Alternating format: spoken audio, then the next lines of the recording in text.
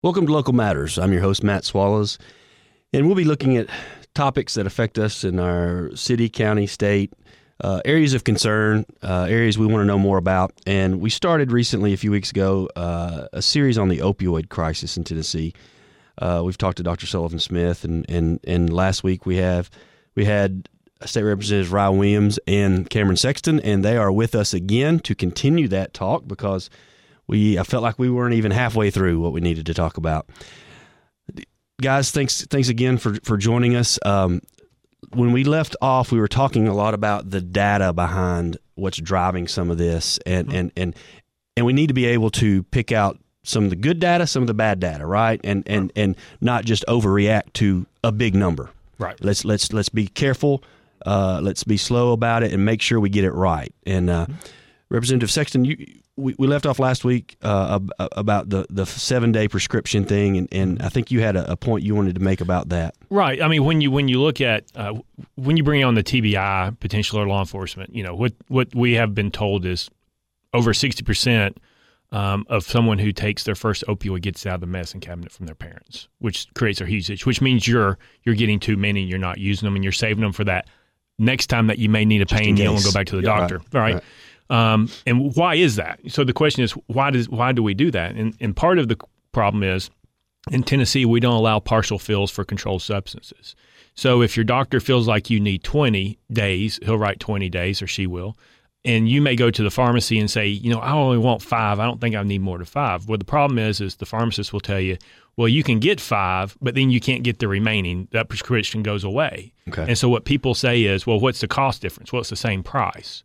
So what they will do is defer because they don't know about future if they need it again. They're not sure if they only need 5 days. So they go ahead and get the full script filled. They don't use it. It stays in the medicine cabinets. It creates problems. Correct. And so what we're looking at is a partial fill, which would allow the patient to only get a few of them, and then they have that determination to go back to get more if needed without losing that prescription. Now, the prescription wouldn't last a lifetime or anything. It would last a few days post, but that would help hopefully get some out of the medicine cabinet. But the other problem that you have, and when you talk to pharmacists, is they can't tell due to the contracts with the PBMs, the CVS, Caremarks, Express Scripts, those pharmacy benefit managers, they can't tell the patient what the true cost of that drug is. So a lot of times if you're getting that partial fill, it's probably cheaper to pay cash than pay your $20 copay. Right. The pharmacists they don't have the ability through that contract to provide you with that information, which we think is vitally wrong.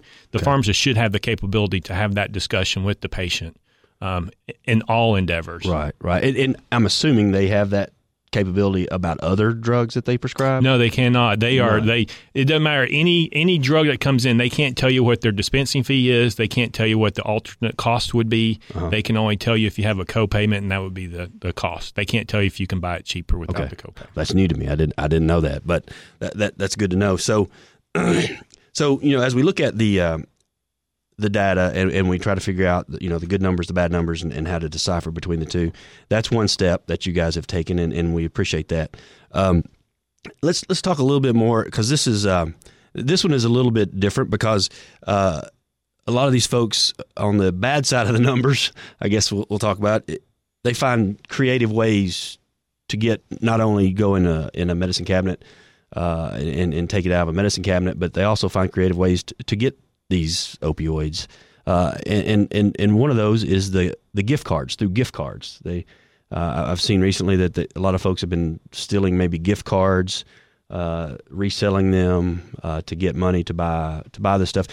What have you guys seen about that at the state level? There are pockets of this really across the state. Jason Zachary, who is a state representative from Knox County, I think he lives in the Farragut area.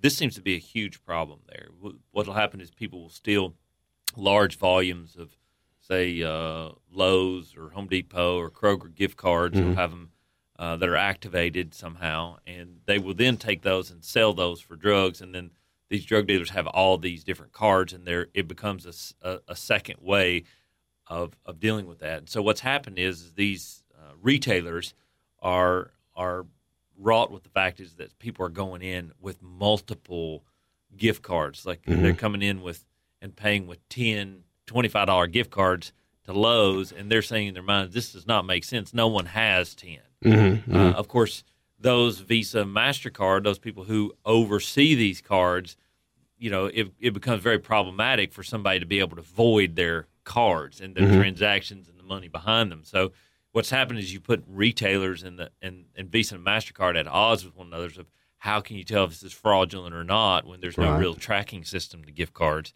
and where they were, their point of purchase and how they're made and those kinds of things. And so there is a push, Jason Zachary, to do that. It is a big deal there. It's a big deal in Memphis. A small problem in Chattanooga, but it's mainly restricted to large metropolitan areas where you have this influx of a lot of gift cards in those areas. And so he hopes to see that bill pass. But I was a part of the discussion last year, and it was very controversial to be able to do that, much like you do with food stamps or any other way of using those instead of the other. I mean, I was here in Cookeville one time. Somebody said, "Do you want 50% off your groceries today?" And I thought, wow, that's awesome. Some guy just walked up to me and he was offering to sell me someone's food stamps card. So you see, you're like, I was really surprised as a legislator. I thought, I can't believe this just happened to me. Right. But that's the kind of problems that we face whenever we have electronic currency, no IDs, and those kinds of things. So I think you'll see that continue. I think I read in the article the retailers are saying they'd lost a little over $200 million to the gift card thing, and so it sounds like this. It's not really a new way, maybe a new way meaning gift cards, but it's it's tried and true with the food stamp situation. Maybe it's just they found a different currency. Yeah, well, I mean, the state loses $8 million a year on the EBT card on what they try to recollect, and the problem with the EBT cards is it's like a gift card basically. Even though you have a name on it, it's a household card. Okay. So anybody in the household can use it. There's no unique card. And so when they go use the EBT card, theoretically, you could take it from your next door neighbor because there's no check. It's a householded card, which creates a lot of problems, which creates them to sell it and do other stuff. And so we're trying to work with the state to try to figure out how to have individual cards that are unique to that person so that you can't transfer those cards over. But if you're a stay-at-home mother and you're trying to make ends meet, you got your mother-in-law or your mother's helping you, and they're going to the grocery store for you, and it's restricted to only you, it becomes very problematic for someone to be able to do that. So that'd be a problem. There's a balance there that you got to find. How do you catch those that are doing the wrong things, but how do you keep from being an impediment to those others? And that's a real-life example because that happens in our community all the time. And these are people who are out there working and trying to provide for their families and taking as much help as they can get from their families. Yeah, just, we're meeting with State Representative Ryan Williams, State Representative Cameron Sexton today about the opioid epidemic and crisis in Tennessee. And just like the food stamps, just like the opioid thing, it started, with a really good, it's a good cause, it's a good reason you're doing it, and it's just, unfortunately, people take that and morph it into something else and cause problems for everyone else. Cause problems for the ones that actually need it. So another another hot topic I've noticed lately is a lot of cities and counties, a lot of governments are starting to, have class action suits against the manufacturers of the opioids and painkillers. How does the state view that? Because I've seen it's mostly like Nashville and like I think Smith County did, several other counties. So I've not seen anything maybe officially from the state. How do you guys look at that, or how is that viewed? Well, Cameron and I differ on this probably a little bit. Maybe we should have waited for the second segment on this one. No, but it's good. Cameron and I differ a little bit on this. I think one of the big challenges with a federal lawsuit, there was a class action or a lawsuit between the federal government and Purdue Pharma. Purdue lost $600 million in fees, and then another $120 million, I think, in legal fees and other stuff and payments. And you look at those and you're thinking, well, how was that any benefit at all to the state of Tennessee or to Smith County or Knox County or any of these other counties? And so it was of no benefit to them. The people that impugned the system were those who said that these weren't addicting, and then when it came to addiction services, it simply wasn't there. And so I think you're seeing some that act that way. I do think, though, that going about it in a hodgepodge way it meaning as individual municipalities, cities, and counties, is a difficult way to do that. I think if you were going to do it, you would ask, of which I did. I asked the Attorney General to look into it, and the Speaker of the House not so supportive of that all the way. But Cameron thinks that can also be problematic, probably too. And I'm in agreement with that. I think what the heart of the matter is that I think we all agree on, whether it's the governor's bill, $30 million, of which $15 million of it only goes to treatment, which is what Chairman Sexton said earlier. We've got to catch people on the front end. You catch people on the front end normally because of mental illness. When Sully was here, he probably told you about most of the people that come to the ER are dealing with issues of mental illness. They're not dealing with that. Addiction is a byproduct of their mental illness. So when we don't spend a lot of money dealing with people's health in that fashion, I think we could do that. So I was looking at it from the perspective of, if there are resources that are available because they did something that was wrong, we should try to get those resources back so that we can actually impact Tennesseans and their overall health. Because regardless of whether it's opioids or obesity or diabetes or chronic heart disease, in Tennessee we're among the worst in the nation. Yes. So we've got to figure out ways to do that. And it's what we found about it, even though we improve the quality of health and for people in small ways, the overall health of our state.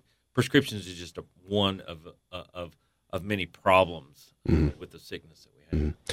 We've been meeting today with State Representative Cameron Sexton and Ryan Williams to talk about the opioid crisis in Tennessee. And we just started the conversation about the lawsuits against the manufacturers of the opioids, and when we return for the second half, we'll continue to discuss that. Welcome back to Local Matters. I'm your host, Matt Swallows. With us today, State Representatives Ryan Williams and Cameron Sexton, and we continue to discuss the opioid crisis in Tennessee. And before the break, we left on the lawsuits against the manufacturers of these drugs, and Representative Williams was talking about a lot of the cities and counties that have filed lawsuits against them, and that may be good, but maybe collectively we could be stronger, and talked about getting the money to help the folks on the front end before they get addicted. And Representative Sexton, what's your take on the lawsuits with the manufacturers? Well, what I would say is, years ago, there's a federal lawsuit on Purdue Pharmaceutical where they paid out hundreds of millions of dollars out. And so there's a remedy out there if somebody's doing wrong. There's remedies right now where if you have a rep or a company who's misleading the public or providers at this point in time, that you can go back and sue them and do something. I don't have a problem with doing that at all. What I will say is if we're going to really start to look at who we need to sue, if that's the road you want to go down, you can't just blame the pharma industries. You can't. I think you've seen a lot of lawsuits move to the wholesalers as potential issue. You have to realize that the insurance companies and the PBMs are authorizing this and approving all these medications. Right. So the provider writes it. There has to be a prescription for it. There has to be a prior authorization for it that the insurance do. So you would think that paying for it. So you would think that they were aware of the consequences at that point. You could say the pharma is providing the drug, wholesalers are shipping the drug. Even TennCare, you could say you could sue TennCare because TennCare has the highest rate of opioid use right now that they've ever had. And so I don't think you can just single out one entity and say you're the only ones to blame. I think there's a lot of blame going around. And if you're going to do it, you blame everybody and you go after everybody. But you can't just because you think pharma has big pockets go in that direction. I think sometimes some of the lawsuits are trying to get to be class action and have them go at the end of the day. So what I would say is you just have to be cautious when you sue and realize that this was a problem that a lot of people are involved in. And I don't have a problem with you going that way, but if you do, you just need to make sure you make everybody responsible, not just one entity. Just because there's low-hanging fruit from one pharmaceutical company doesn't make them the only bad actor. Right. Yeah. And I think what he's saying is, and I would agree with that, there are other bad actors out there, and we shouldn't necessarily go after what is perceived to be low-hanging fruit because there has been a case that was won. Yeah, so you basically the lawsuits against the big pharmaceutical companies, there's precedent out there. So that's what a lot of these folks are going after. And so we're thinking maybe we need to slow down a little bit and get everybody that's involved with it, not just go after one industry necessarily. Going after, really the enablers too. I'm an insurance business, but insurance companies are paying for it. Well, yeah, continue to pay for it. Blue Cross Blue Shield, to get it. Aetna, Cigna, United. Express Scripts.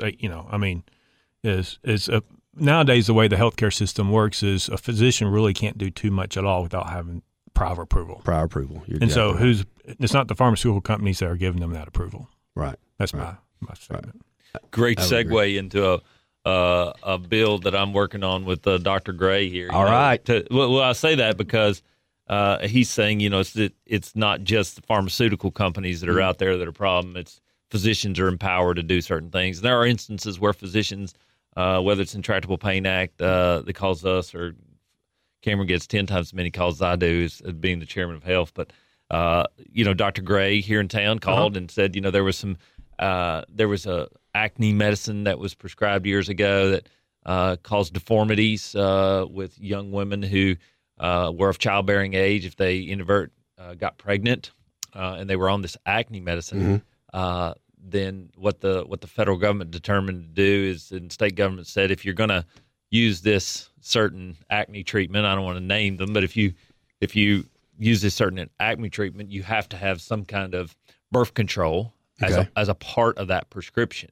And also there had to be a redundancy that and the communication with the patient about that they were also saying that you had to have another form of birth control if you were going to take this medicine. And Dr. Gray called, and some others, Dr. Hall here in our community called and said, if we could do this for this acne drug medication, why can't we do it for opioids as well? Because the precedent was already set to do that. Right. In an effort to try to curb the NAS problem even more. I think, as I told you earlier, a lot of the NAS births are people that we go to church with. We know they got a prescription from a physician. They had a heavy cycle or something, that a lot of pain, and so they wanted to do that. But what this would do is it would help the physician to have a better discussion with patients as it relates to the opioids and their addictive properties and what it could mean if they were to get pregnant, so that they can have the discussion about that. And so, most of the bills that Cameron and I deal with are not from the back end, like we're talking about, where it's enablers and pharmaceuticals and those kinds of things that deal with CMS and insurance. Most of the time, it's really from the front end, where the front lines, where physicians are interacting with patients and pharmacists are interacting with patients. And so we're working on a bill this year to do that. It'll be interesting to see about the dialogue, because as legislators get involved in those decision-making processes, some people take offense. Yeah. But the heart of the matter is that there's still, if you have one NAS birth and you're holding one of these babies that are crying because they want drugs and not mama, it's a completely different thing. And if we can eliminate more of those, I think it's something that we should definitely look at. Okay. Now, tell me exactly what your bill would do. It would all the bill would do is would require a physician who prescribes opioids to a young female who's of childbearing age. Would require that they also provide them a prescription for birth control, some form of birth control. Okay. What I will tell you too is when you talk to the local sheriffs, and they have 70% of their population is some kind of behavioral health issue, substance abuse, and you talk to OBGYNs in the area, TennCare a lot of times, and other insurance companies will pay for IUDs, which is an implanted pregnancy device, in an effort to reduce the amount of NAS babies out there. And the counties that have input in, like Sevier County, they started. It's not mandatory that the patient takes it or the female takes it, but they have a conversation with them. And what they've seen is a massive reduction in NAS babies in Sevier County, in those counties where they make it a proactive part of the conversation instead of not. So it kind of goes back to the theme we started with, just the education component of all of this. I mean, there's so many folks out there that just don't know about the addictive, I guess, qualities of some of these drugs, and I, not to make light of it, but I mean, there was a day when nobody wore seatbelts, right? And you started that campaign of education about wearing a seatbelt, and now look, I mean, I don't hardly get in my car without putting my seatbelt on. My kids sure don't, Right. So it's just that education component. But so, and I'm also glad you mentioned about talking to the law enforcement side of this opioid deal, because that's going to be our next segment, is to talk to the law enforcement side about the opioid crisis and what they see on the front lines and every day and that sort of thing. But Representative Williams and Representative Sexton, I want to thank you guys for coming in and taking time out of your day. I know this is your legislative season, and it makes it harder to get you guys in here, so I really appreciate it. because this opioid thing is a huge problem, not just in the Upper Cumberland, not just in Tennessee. I mean, it is across America, and it's good to know the state legislature, of course, knows that, has recognized that for years now, and you're taking some steps to curb that problem and that issue, and also not just reacting. I appreciate that as a taxpayer. Just reacting to something, then having to go back and change it. You got to be smart about it, and I'm sure we're modeling some of the things we do by some states that have already, I guess, fought this battle as well, right? Well, I mean, a simple example, it probably doesn't require legislation, right? Is we started a few years ago doing the top 100 list for prescribers who are in the top 100 prescribers in the state for opioids, to identify them, to let them know so we can watch them. That's a list you don't want to be on. That's a list you don't. Well, unless you're an oncologist or hospice or something, right? I mean, I think we finally just saw the first oncologist finally make the list, which is a huge improvement in the state of Tennessee. So there's certain that you want to see. You don't want to see family practice people and nurse practitioners. Right. I mean, it's just not what you want to see. But what we can do is if you're a physician and say you're in Cookeville, right, you may not think that you're prescribing a lot. I mean, because you're never going to be on the top 100. But no one really knows where they stand with their peers. And so one of the things that we're talking about is through the Controlled Substance Database, which is doing, and we've talked to the Tennessee Medical Association about doing a doctor report card on an annual basis, not as an effort to wig them out or anything, but just say, here's what you're prescribing, here's what your peers are. So you can kind of look at it and say, wait a minute, I'm a little too high from what my peers are doing, or I'm doing about right. Because a lot of times what will happen is you don't have to mandate to physicians everything that they do. I don't think that at all. Right. I think it's like anything else. You have to give them the information to let them know that they're doing great. Maybe they're a little high, maybe they're a little low. Mm-hmm. But that kind of information where they can look at their practice themselves and make those internal changes, I think are a lot better than government a lot of times coming in and trying to force the physician to do something. Right. Again, it goes back to the education component and just giving them the information and relying on their professional expertise from that point, but just giving them education, and that's great, and which is another step to help curb the problem. But again, guys, I just want to say thank you so much for what you're doing. Thank you for the leadership at the state on this. I know I guess to most of our listeners out there's probably not many folks listening that this is not affected at some form or fashion. Representative Williams, just like you said, I mean, these are just everyday kind of folks. And I think Representative Sexton said it. No one really started saying, I want to be an addict. So the more education we can get out there, the better. And I want to say thank you. You're a huge part of this series. And I want to say thank you for everything you're doing at the state level. And please feel free to come back anytime. I'd love to talk about this or anything else going on that you guys want to talk about. We appreciate everything you guys do for us up at the state level. Well, thank you all very much. And I know I only have a bit of Putnam County, but I appreciate the bigger part of Putnam County that sends Ryan to Nashville to help serve with me on the health committee. Well, he says that to be nice, but he's the guy in control. I'm just kind of the first mate over here when it comes to things about health. But Cameron and I, one of the good things about being neighbors and also being similar in what we're doing, it's great. We do share a county, which is really, really exciting. But we thank for the opportunity to be here. We're surprised when sometimes that people don't ask us to come on these shows more often. But it's a good opportunity for us to tell people really about what's going on at the state, and also to hear what you're hearing as a host here on the radio. Especially when I can't speak for Cameron, but I do have a face made for radio. And so this gives us an opportunity to hear that and communicate really about what's going on. So thanks for the opportunity to be here today. Yeah, thank you, Matt. Representative Ryan Williams, Representative Cameron Sexton, thank you so much. And thank you for listening to Local Matters.